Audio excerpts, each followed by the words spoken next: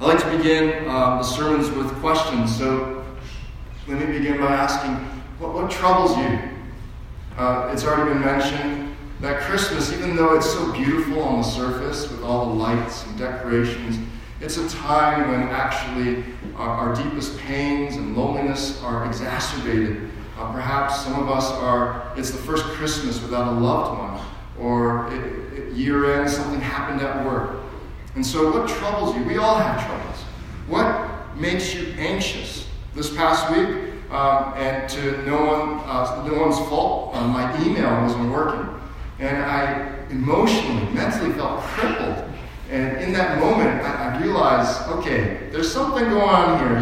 You might be a little too attached in your identity to work, the fact that you can't send out work emails. And that left me anxious. What keeps you awake at night? The flip side, oftentimes our joys and what makes us glad and happy, our treasures, are just the other side of the same coin of our anxieties. What gives you exceeding joy? And when we can't have that joy in our lives, what we look to and what we consider our treasure in life, it leaves us anxious, leaves us awake. Now, it's important to be able to courageously answer these questions at times in our lives because they're all matters of the heart. And if we're going to be whole, strong human beings, we need to have a good handle on our hearts.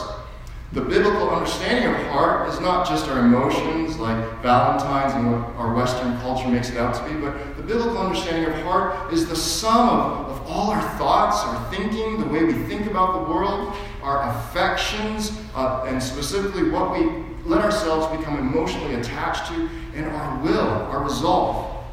God himself cares so much about the heart because we believe he created our hearts.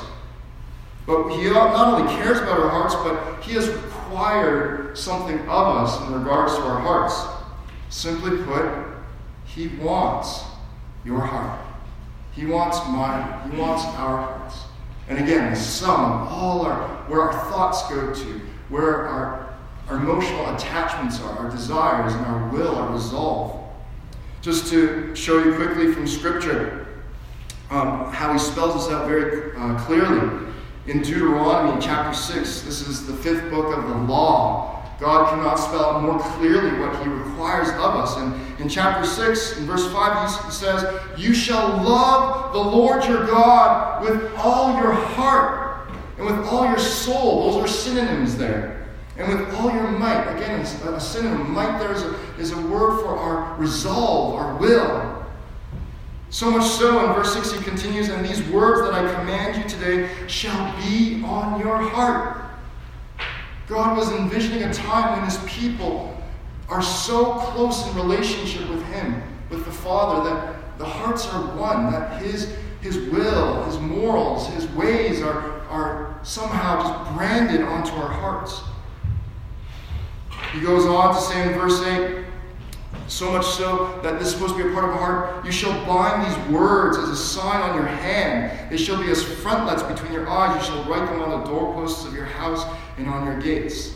Meaning, he is supposed to be on our hearts, and we're meant to go about our every day with a consciousness of God's presence and love in our lives. Jumping forward to chapter 10, he spells it out even more clearly. In verse 12, "And now Israel," and for you and me, for Christ followers today, we can understand this as the church being addressed. "And now, church of Christ, what does the Lord require of you? To fear the Lord your God, to walk in all his ways, to love and to serve the Lord your God." With what? With all your heart and with all your soul. And to give you a very Christmassy analogy here, I'm being sarcastic, in verse 16, so much so, he gives this ritual, but the purpose of the ritual was to be a metaphor. In verse 16, "Circumcise therefore the foreskin of your heart and be no longer stubborn." I waited for the kids to leave to show you this scripture. But this is a metaphor that our hearts, there's something supposed to be set apart in our hearts, something even cut off in our hearts, a bit of dying to ourselves in our hearts, that we become God's, that all our heart is his. And what's the definition of giving our hearts to him? To no longer be stubborn. Now, this is what God the Father has required. And if you're like me, then I fail every day at loving the Lord my God with all my heart. But here's the good news. The good news of the cross, what this baby Jesus came to this earth to do. He was born to die. So the good news of the cross and Christmas is that Jesus loved God with all his heart, to the point of humbly coming to earth. I don't know what the conversation went like in the heavenlies before Christ, who was very God before he took on human flesh. I don't know the exchange and the conversation that went on between the triune God. But certainly at some point there was a humbling, a willing to leave his glories, his throne in heaven, and to be found weak in helpless form as a babe. And he loved God in obedience with all his heart to the point of humbly coming to earth. And why?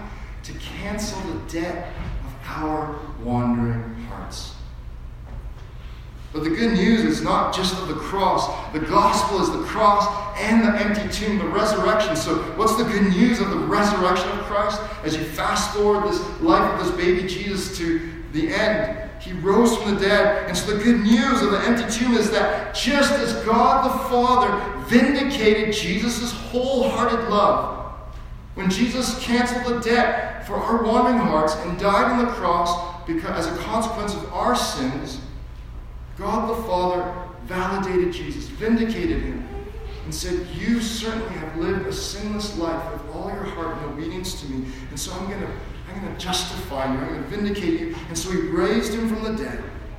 And so too, the good news now is our affection for Christ is worth it. Though we stumble at loving God with all our heart, as we place our faith in Christ and walk with him day by day, step by step, and learning to experience Christ and make Christ our deepest affection, to keep walking in that difficult, stumbling journey, it's worth it. So as we come to Matthew 2, today's passage, how does this passage call us to love God wholeheartedly by faith in Jesus? If you're the type who appreciates an outline or want to take notes, it's there in your bulletin. You can follow along. But the first point is this: King and Queen. To every person here, I address you right now as King and Queen. That is your ultimate identity, your final identity. When God created this world, and we'll see it here where it comes out, I'll show you in a moment from the passage, but all of us were created as little kings and queens to co-reign with God. He put us as vassals, as deputies on this earth, to steward his creation, to subdue it, to reign over it. And now in Christ, when you place your faith in Christ, and we're welcomed into eternity, Scripture says that we will co-reign with Christ. But King and Queen, pay attention to your affections. So we pick up Matthew's narrative of Jesus. Now this is after Jesus' birth, but nevertheless included in the whole story of his birth. Now after Jesus was born in Bethlehem of Judea in the days of Herod the king, as a quick tangent, that's Matthew locating this event in history that is corroborated by even non-Jewish historians. Behold, wise men from the east came to Jerusalem, saying, where is he who has been born King of the Jews? We'll get to the wise men in the second point. But here are one set of characters, and now they're looking for this king. And they continue to explain, for we saw his star when it rose and have come to worship him. So first, King and Queen, don't kid yourself. We are all worshiping something or someone this morning. We are. What's worship? Worship can be explained as just worth-ship. Whatever we find worthwhile in our lives, we will end up worshiping. And worship certainly has to do with our affections, where our emotions go to, our desires go to. We become affectionate towards what is worthwhile to me. This morning, Linda's and my anniversary is December 30th, so always around Christmas, we're thinking about just our story and our marriage as well.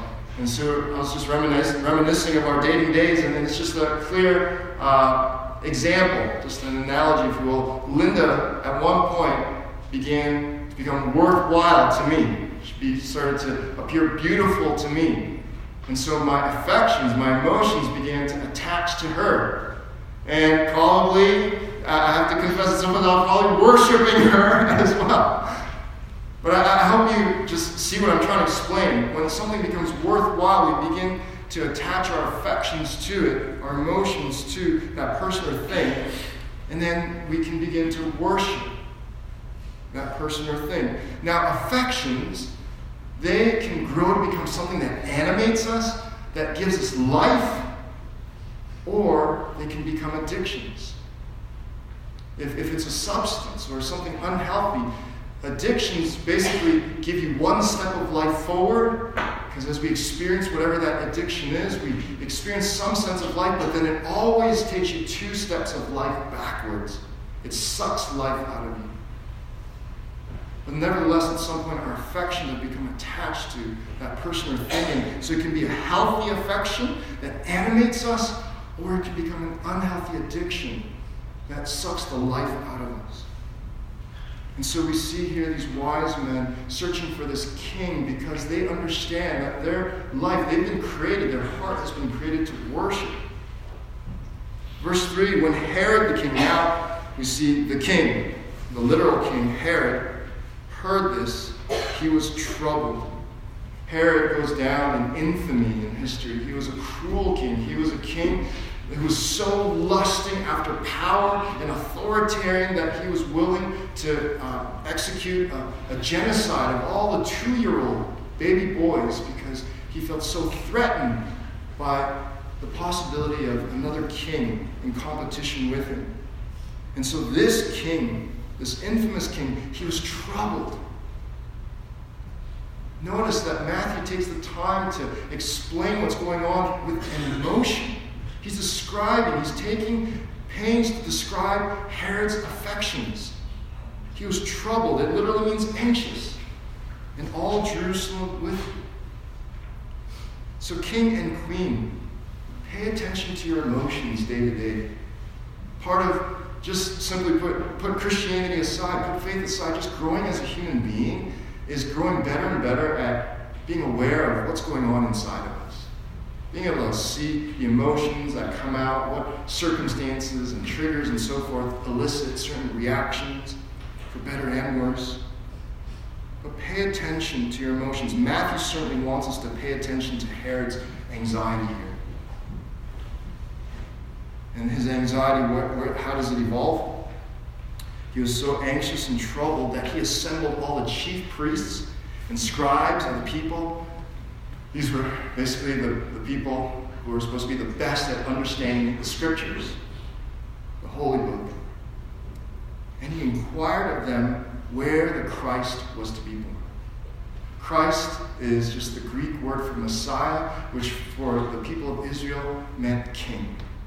God's ultimate, final king of all kings. And there was a prophecy, and so Herod felt threatened. He was no friend of God. Even as a king of the people of Israel, he was willing to challenge God's appointed king. And so king and queen, what or whom do you feel threatened by in life? As you go to work, is there a certain coworker that threatens you? It's a sign then that perhaps you attached your affections towards a certain position or promotion. Or whatever circumstance it may be. Maybe it's a certain activity, a rest, that you just need this thing in your life. What or whom are you threatened by? But more importantly, especially this Christmas Sunday, king and queen, does Christ threaten you? Second, wise one, keep searching for your Christ until you find exceedingly great joy. And we see this in the second half of today's scripture. And we take a cue from the wise men. Picking up in verse 9, after listening to the king, so they had arrived in Jerusalem, and the king got word that there were these wise men searching for the Christ, the Messiah, King Herod's competition. And he put on an act. Oh, I want to worship this king too, but his secret plan was to assassinate this king. And he sent them off their way. If you find them, then come back to me. So after listening to the king, they went on their way, and behold, the star that they had seen when it rose. And so just as people of the sea and the waters use the stars to navigate here, the wise men were navigating. And we don't know. Matthew doesn't spell out. Did these wise men have the scriptures as well? How do they know to follow a certain star? Matthew doesn't spell it out. But certainly one application here is that God perhaps was speaking to these wise men through creation, through the stars, the night sky. And so to kings and queens, this is an extemporaneous point here. Even through creation, what Christians call general revelation, through the beauty of the sunset, through the culture's mores of celebrating Christmas, through so many signs in our universe, perhaps God is reaching out to you. And they kept searching, and notice Matthew's description until it came to rest over the place where the child was. So be wise. Let's take a cue from these wise men. Be wise and search relentlessly for a good king. That's one way to summarize the meaning of life for all of us. We might not articulate it this way, but we are searching for some superior authority, some ultimate person or thing in our lives that we can just trust and find our happiness in. And this is what the wise men were doing. And they were being led by God through the Spirit, through creation, until they were able to find their rest, even as the star rested over the place where the child was. Now notice their response. And again, I want you to notice the language of affections, emotions. When they saw the star, they rejoiced. Now, Matthew makes double point. In fact, no, quadruple point. They rejoiced exceedingly. He could have ended there with great joy. It was like me trying to say to the kids, the gift that I really wanted. And so here, I want to apply this to our lives and say, be wise and search for an indestructible joy. You can find it. It is in life. It is available. It is out there. Why? Because it's in the person Jesus Christ that God sent. And it is indestructible. Indestructible. Matthew continues their response. And going into the house, they saw the child with Mary, his mother, and they fell down and worshipped him. And so now this is where the rubber meets the road. Be wise, king and queen. Be wise. Humble yourself and worship Christ as king. That's what we're called to do. That's what Christmas is all about. It's a deep, important annual reminder. And really, we're meant to carry Christmas, Jesus' incarnation, his humiliation coming down to this earth. We're meant to carry that in our hearts every day. But especially in this time when our culture is willing to still celebrate the season of Christmas, at this time, be reminded profoundly to wisdom is humbling ourselves before this Jesus. And seeing that he is worthwhile. He is worth it. And letting our affections be drawn to him, letting our emotions be attached to him. What calmed me down this week when my email was failing me was literally just reflecting on the Christmas story and just remembering that Christ is King of all kings, and he humbled himself. And there's a verse that says that he experienced every one of our weaknesses. Now I said, this is my little prayer, Jesus. I don't think there was email around your time, but I know that you're still meant to be my peace, and my identity is in you. And I humbled myself, and I let my affections draw to Christ, to attach to him, to be my peace, and to worship him again as King. And what's their response? Then, verse 11 continues, opening their treasures, they offered him gifts. Be wise and spend your treasures on Christ. That's how we're meant to walk through this journey of life. For all the success that we have, for all the intellect, for all the skills and competencies, for all our resources, for all our time and touch and energy, everything that we have been blessed with. Notice the wise men here, their journey, it wasn't driven by these gifts that they were to present, the gold, myrrh, and frankincense. That would be the equivalent to most of our lives. We're driven by wanting that next possession, wanting that promotion, wanting that house, wanting that accolade, whatever it may be. But here, for the wise men, no, these gifts were just something they were stewarding along their journey, and the whole point of it was for them to arrive at the feet of Jesus, to fall in worship, and because of exceedingly great joy and rejoicing, naturally they just gave to Christ.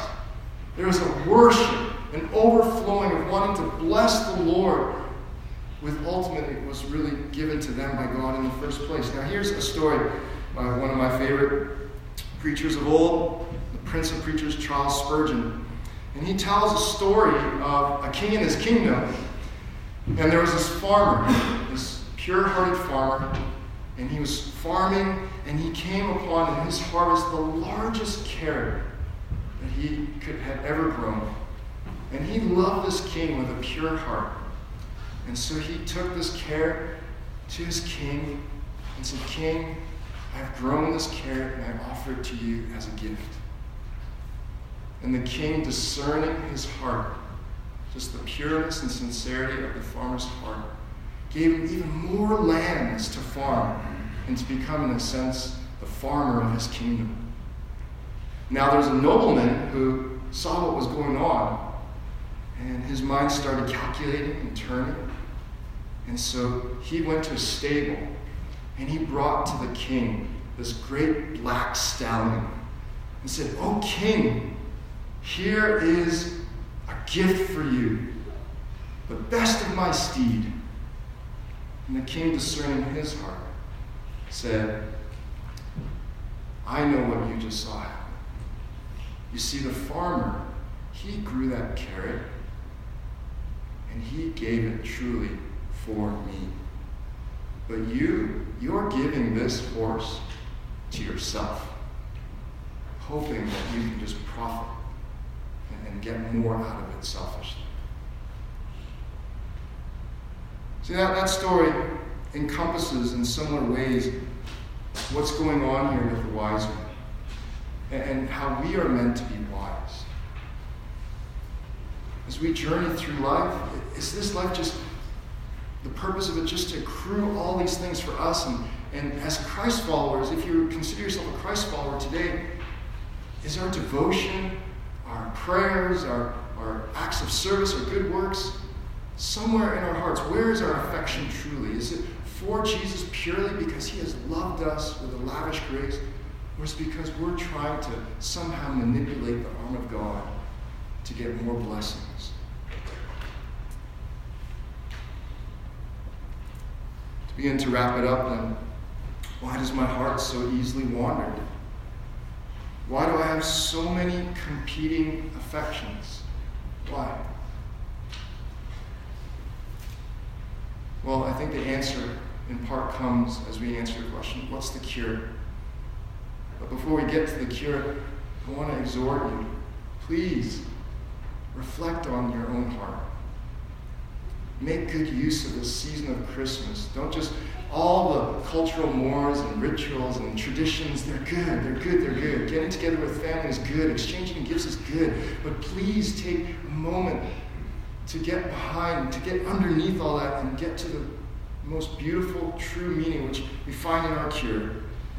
And the cure ironically comes in the Old Testament prophecy that Herod looked to, that his chief scribes and priests pointed him to, but they missed the big picture. Kudos to them to know where the prophecy of where the Messiah, the Christ, would be born. But Bible reading 101, they didn't read it in context. When we read our Bibles, we're meant to read verses in context, to see the verses that precede and proceed.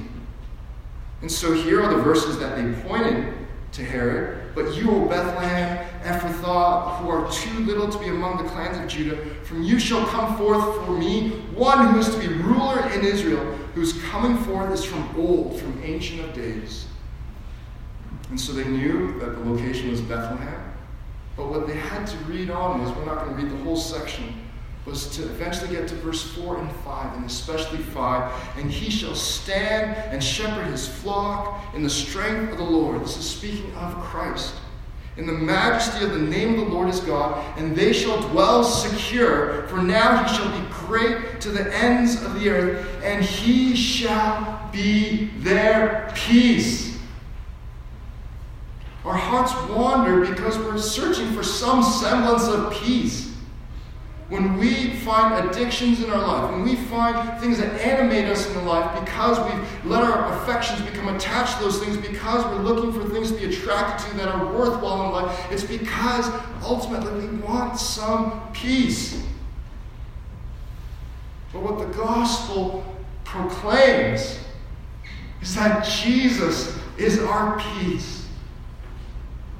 God, in his mind-blowing wisdom and just the way he works, even the fact that he wrapped up his peace in a little baby. I don't know about you. Of course, there are days, especially if you talk to new parents, sometimes babies are less peace because of the crying, but in those moments when they're not crying, and you're just holding them,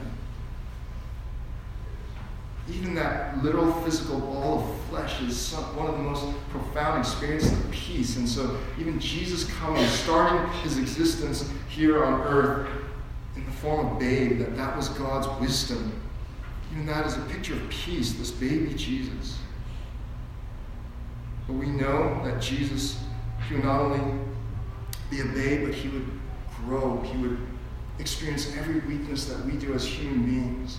Be tempted and yet not sin, to the point of now becoming public, going public with his ministry, and for 3 years teaching and showing signs of the kingdom, and then to obey. How has Jesus fulfilled what I can't? How does he become my peace? Because he loved God the Father with all his heart. He was sinless to the point of death on the cross, for forgiveness of sins of all the world through all history, for those who have placed their faith in him.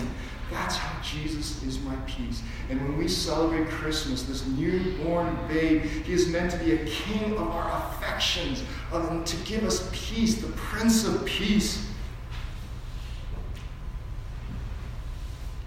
And so my hope for you today, not only today, but all your years to come, and every Christmas, you'd be so deeply reminded that Jesus is your newborn King of your affections, who gives you peace no matter what high you are celebrating, that Jesus is even better than your victories, and especially if you're going through a low. He is your indestructible joy and permanent peace.